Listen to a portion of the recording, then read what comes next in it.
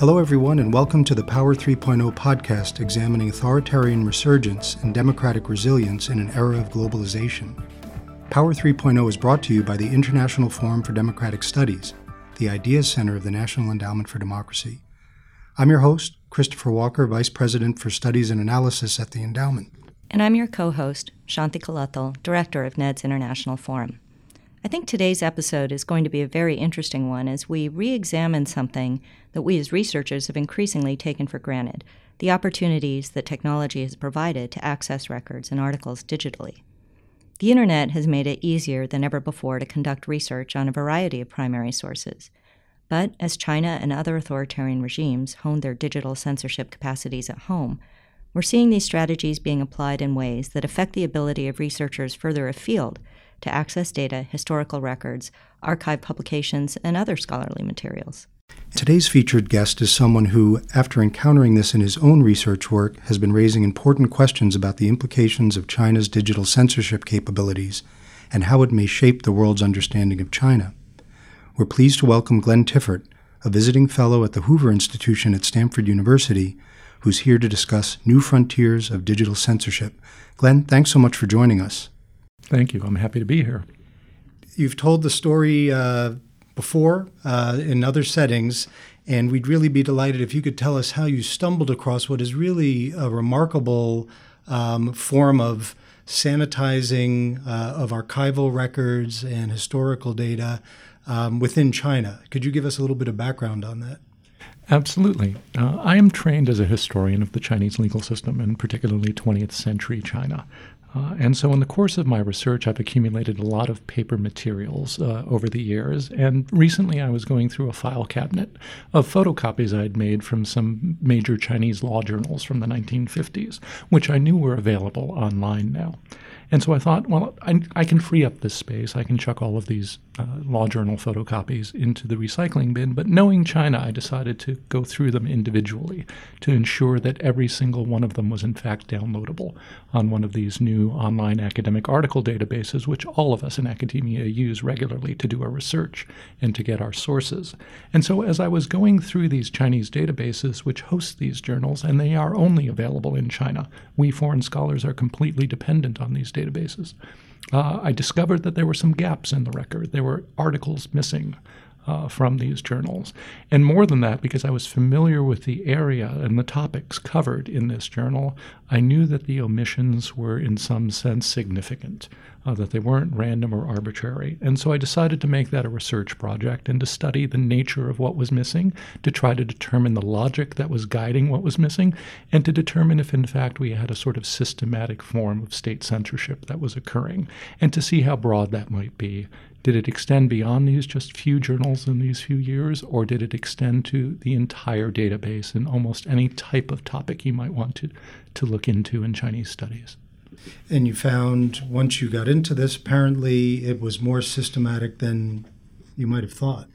Absolutely. I was able to retain a number of Chinese research assistants, and we digitized these journals, and then we applied a lot of common computational tools for studying texts to them, and we reverse engineered the censorship that was occurring. And it was definitely content-based censorship that was meant to essentially erase certain ideas and people from the historical record, ideas and people that are deeply inconvenient to narratives that today's PRC propounds about itself and its history, and in particular its relationship to the rule of law. What do you think the broader implications are for how authoritarian regimes try to manage the story that's told about them in the world?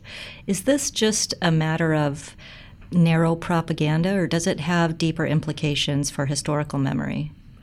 Right. So I think this is just a single, if you might say, illustrative case of a much deeper problem. The principal audience here is a Chinese domestic audience, and the Chinese government is trying to put forth a narrative about Chinese history and ultimately China's future that comports with its current agendas and priorities. But in a sense, collaterally, China's also putting forth an image of itself into the world. And in particular, with respect to the rule of law, it's proposing that it has its own unique solution to the rule of law that is distinct and perfectly is a perfect valid alternative to Western conceptions of the rule of law and human rights. And you see China doing this in a variety of spheres. Human rights is one, the internet is another, rule of law is yet another, environmental regulation is another. China carving out a unique space and putting forth its version of these basic concepts, to the extent that it can go back into its history and say, we have a unique approach to the problem of the rule of law. It allows them to then say, these Western standards don't apply to us. And essentially, not only Chinese scholars would be unaware of the complexity and diversity of scholarly thought within China over the years, but also ultimately Western scholars trying to delve back in history, there would simply be no record that there was ever an alternative opinion offered. Is that correct? Absolutely. One thing that makes this current wave of censorship, the digital censorship, different than traditional forms of paper censorship is that the consolidation of our information onto digital sources means that any changes made onto the servers propagate instantaneously around the world. With a few keystrokes, they can make this information disappear globally. And so it impacts the way Chinese people understand their own history, but it also impacts what foreigners can learn about China. And so you've touched on the China version of this challenge, but China's a special case in a sense. It has enormous resources. It has a purposeful approach to this kind of censorship. How should we think about the possibilities of this sort of model being diffused and possibly used in other countries? I think this is indicative of larger structural and technological shifts in our information ecosystem. China, in a sense, is the canary in the coal mine, or perhaps the early warning sign of what may be to come. The transaction costs of this kind of digital censorship are falling with every year. The algorithmic tools are improving that they can use to censor content. They're used every day around the world in social media content. And so China, in a sense, is proving us what is possible. And the easier those tools get, and the better they get, the temptation to use them globally, I think will increase. China's proposing a unique form of networked authoritarianism that is teaching, in particular, illiberal regimes around the world how they can turn the technologies of the information age to their advantage. This is another arrow in their quiver. In a sense, these initiatives that are undertaken, they're really quite daunting when you think about them. And so the question arises, what sorts of practical, achievable steps are within reach for those who would have a different vision for how historical records and data and information should be safeguarded, how its integrity can be assured? I think this is a broader problem. It's one thing to say it's just China, and I think at the moment we've demonstrated it clearly with respect to China, but I think what we learned from the Chinese example is applicable to almost any corner of scholarly debate and the scholarly record. Americanists, Europeanists, people who study other parts of the world, people who study the social sciences or the medical sciences should be alert to the fact that the consolidation of our knowledge base onto these digital servers, in many cases controlled by for-profit companies, which may have very different priorities and standards of custodianship than traditional academic libraries, that it raises profound questions about how we protect our knowledge, preserve it, and maintain the integrity of the wisdom we derive from that knowledge and maintain our historical memory. So let me just pick up on that. You've mentioned how academic publishing has moved from the realm of the university increasingly more into the for-profit and private sector. Have there been any instances recently that come to mind of publishers taking into account the Chinese government's wishes and privileging those above what might be considered academic standards or the need for all to get access? Well, there are a couple of well-known examples that occurred in the last year of Cambridge University Press agreeing to censor about 300 articles from a prestigious British journal from its online website viewable in China. Now, Cambridge, because it's an academic press, I think it understood the reputational damage it suffered once that was publicized, and it ultimately reversed itself. And hopefully we can all learn from that example. But a counterexample is Springer Nature, a German privately held press, which bills itself as the largest academic press in the world.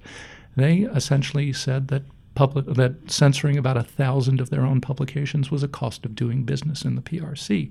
And I think it's a wake-up call. The PRC is increasingly able to use its market power simply as a tool to kind of extract concessions from these firms, which are looking at their bottom lines in a way that traditional academic libraries didn't have to.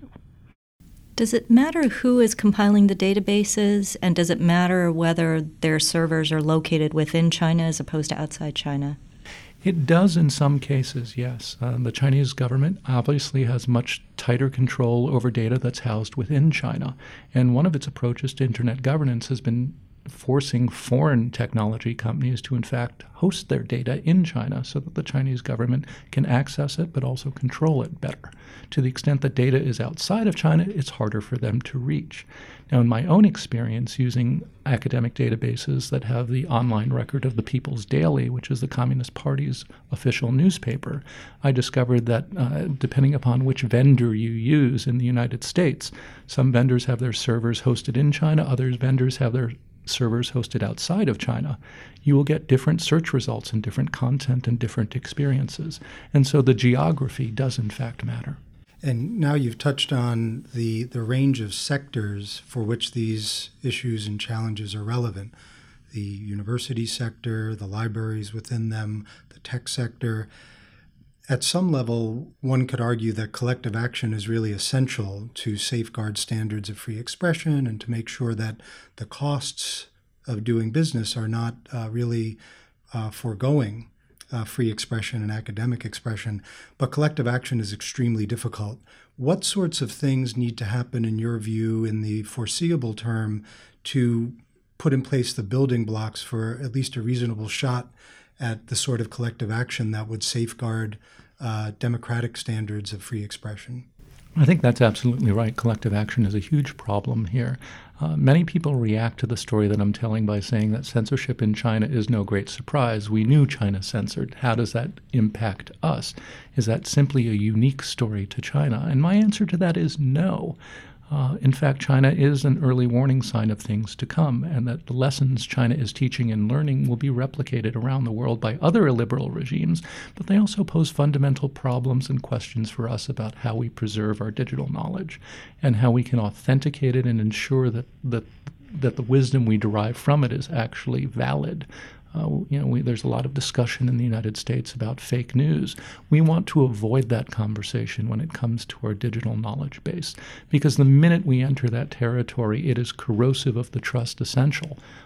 You will never know once that trust is eroded whether the sources you're using are authentic, whether they're real, whether they're deep fakes, whether they're forms of disinformation, and whether your use of them, in fact, then ends up propagating or favoring the agendas of the censors and the people who created those sources. That's something we want to avoid. And so China, in a way, is an opportunity to say to the larger community that we can get out in front of this problem and protect our own authority, the authority of the sources we have, but the knowledge we derive from it as well. And given how complicated this challenge is, in your view, what sorts of steps should happen sooner rather than later to get a better outcome in the scheme of things? Right. I mean, one of the first steps that has to happen is I think American academic professional societies like the American Historical Association, the American Political Science Association need to have discussions among their members and establish a statement of principles about commitments to the integrity of their source base and also standards of how they expect the custodians of those sources to treat those sources, what kinds of assurances they will receive from the largely commercial providers who have taken on this. But also contract law is key here, too. Cambridge University Press censored those articles without consulting the journal's editors or the authors of the articles. If it was written into contract that they could not do that, or they could not do that without informing them publicly, I think that would be part of it too, because then the firms would be on record that they were censoring and they might be inhibited rather than doing these things quietly. Similarly, to require them to have notations or placeholders on their website saying that a particular article is not available in this market, I think would go a long way towards saying, oh, there's something missing here. So, it's fascinating. I think you had mentioned earlier people tended to sometimes toss up their hands and say, well, it's China. China's going to censor. What are you going to do? But you're saying there are actually things that can be done irrespective of China, more principles that can be put in place and processes that can be put in place that can help guard against this.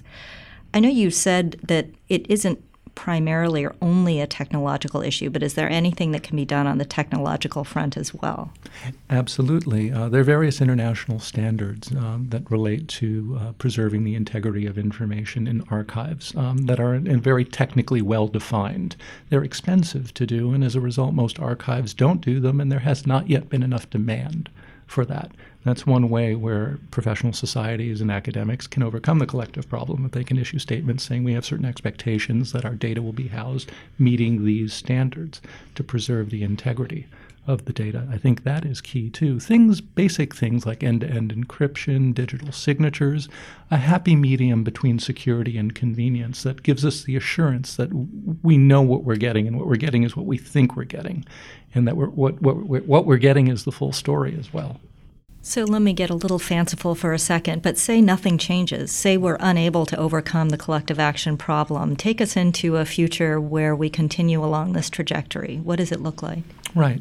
I'm deeply concerned that China's already shown that it has the market power to force international firms to adjust the way they present information globally and not just within China. We've seen recently how airlines and hotel chains and entertainment companies have accommodated China with respect to the question of Taiwan. We've seen how Apple's own censorship of Taiwan within China has leaked outside of China and affected the way people use their iPhones even in the United States. A certain subset of iPhones, if they're configured the right way, would crash if you sent a text containing the word Taiwan or the Taiwanese flag emoji. I see a world in which we encounter these kinds of problems over and over again, and not just with respect to China, but also with respect to other countries as they learn that what China has done is sort of a proven technology. It works, and it's more effective than the traditional forms of censorship. The more we go digital, the more our knowledge is digital, the easier it is to sort of apply these algorithmic tools to kind of reshape and dynamically from day to day reshape our knowledge base. And one way to think of this is that, on the one hand, the scale and the speed of the changes, some of them driven by the digital age, with respect to these new forms of censorship, has been so profound that we're really just getting our bearings in open societies and, in a sense, educating ourselves. If we, in your view, if we were to propel the learning and understanding these things, say in countries that haven't had deep engagement on these issues in the way our publishers and academic institutions have in the U.S. and in countries in Europe, what needs to happen? Can we rely on governments alone to do this, or is there a role for civil society to play in helping that understanding?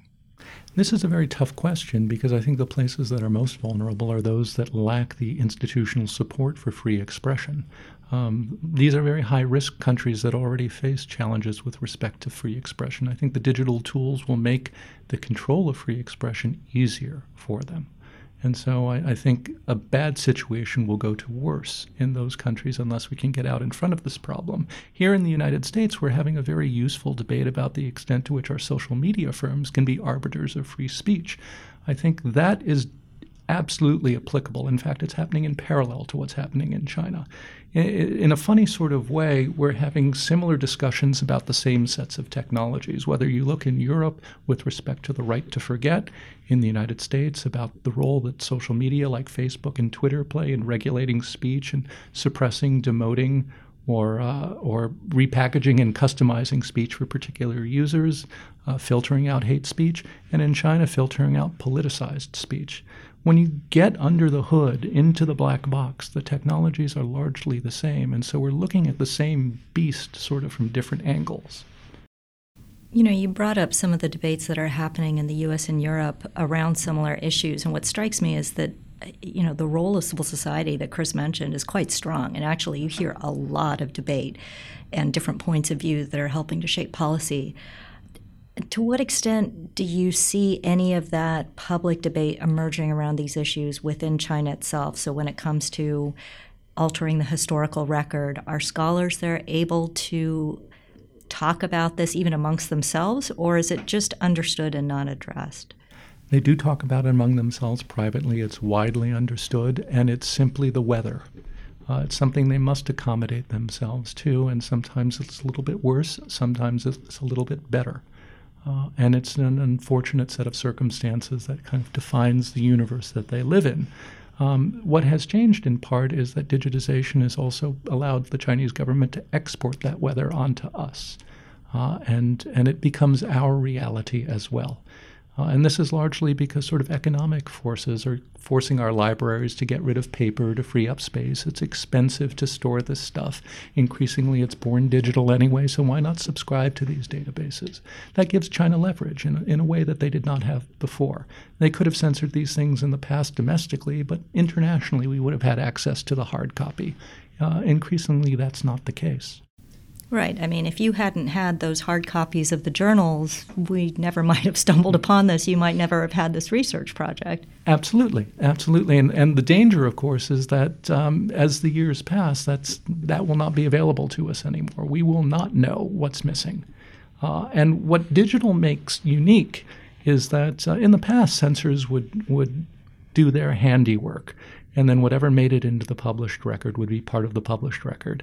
And it took a lot of effort and energy for them to revisit past choices that an earlier generation of censors might have made. These algorithms are tireless. They don't sleep. They can be adjusted day to day. And so really think of it as a moving window that, Xi Jinping wakes up in a bad mood, the window is going to get a little bit bigger. If he's in a good mood, the window will get a little bit smaller this week.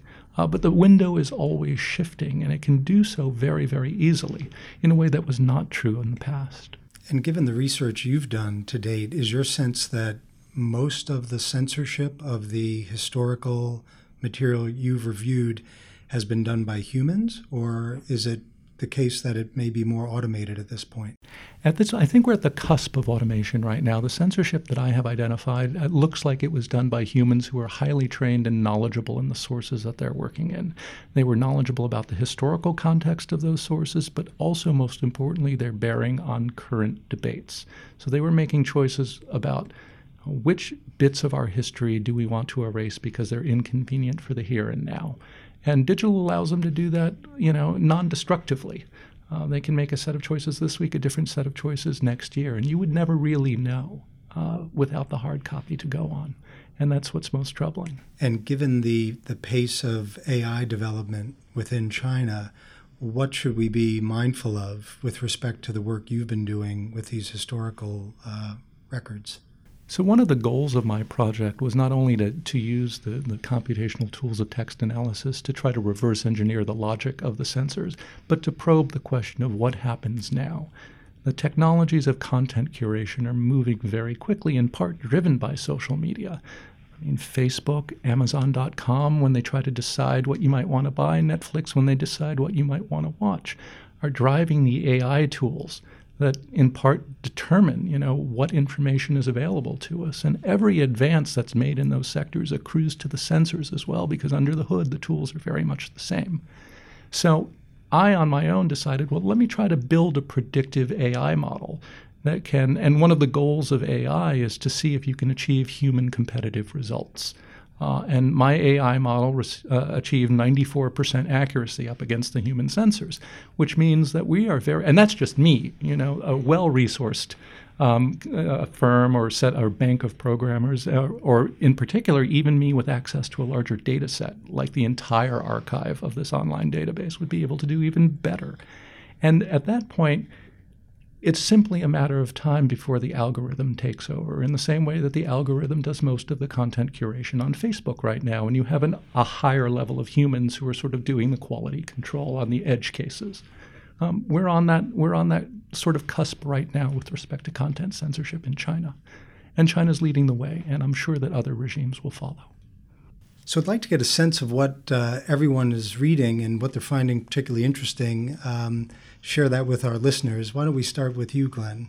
Right. Well, I decided to sort of go outside of my little patch. A book that I think in many ways is a book I wish I could have written is Robert Kagan's new The Jungle Grows Back.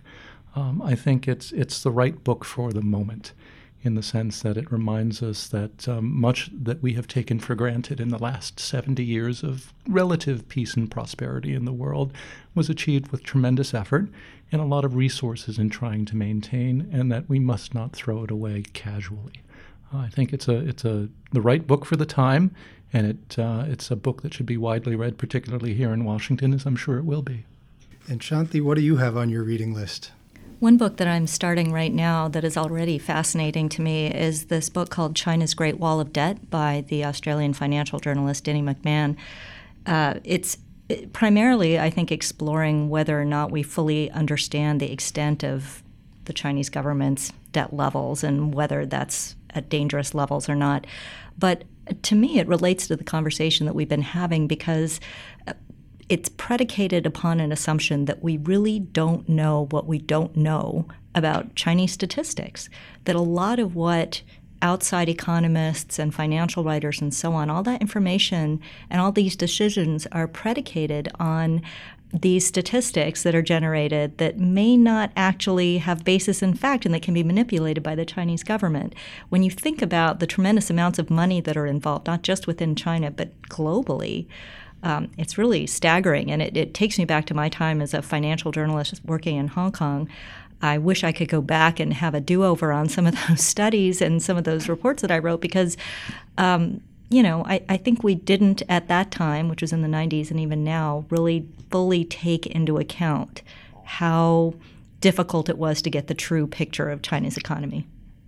And for my part, I've just read China scholar Margaret Roberts' really terrific book, Censored: Distraction and Diversion Inside China's Great Firewall. She does a masterful job of explaining the nuance of the Chinese authorities' censorship and how that's evolved over time and matured to the point it's reached now. And frankly, reading it and hearing you, Glenn, I see some consistency between the sort of surgical and selective sort of censorship that they've been able to apply across a range of sectors in China. That's all for today's episode of the Power 3.0 podcast. If you'd like to check out more of what our guest has written about these issues, please look at Glenn Tiffert's article, Turning Scholars into Unpersons, published in the summer 2018 issue of Hoover Digest. It can be found on his individual page on the Hoover Institution website. For further analysis of the themes we discussed today, visit our blog, Power 3.0, Understanding Modern Authoritarian Influence, and join the conversation with us on Facebook and Twitter, where you can find us using the handle @ThinkDemocracy. Additional resources are available on the NED website at www.ned.org/ideas. If you enjoyed today's show, please rate us on iTunes, Google Play, or whichever podcast app you use. Special thanks to our podcast production team at the International Forum, producer Jessica Ludwig, and our editing and sound engineer, Rochelle Faust. I'm Shanti Kalethal with Chris Walker and Glenn Tiffert. We hope you enjoyed this discussion on new frontiers of digital censorship and hope you'll join us for future Power 3.0 podcasts.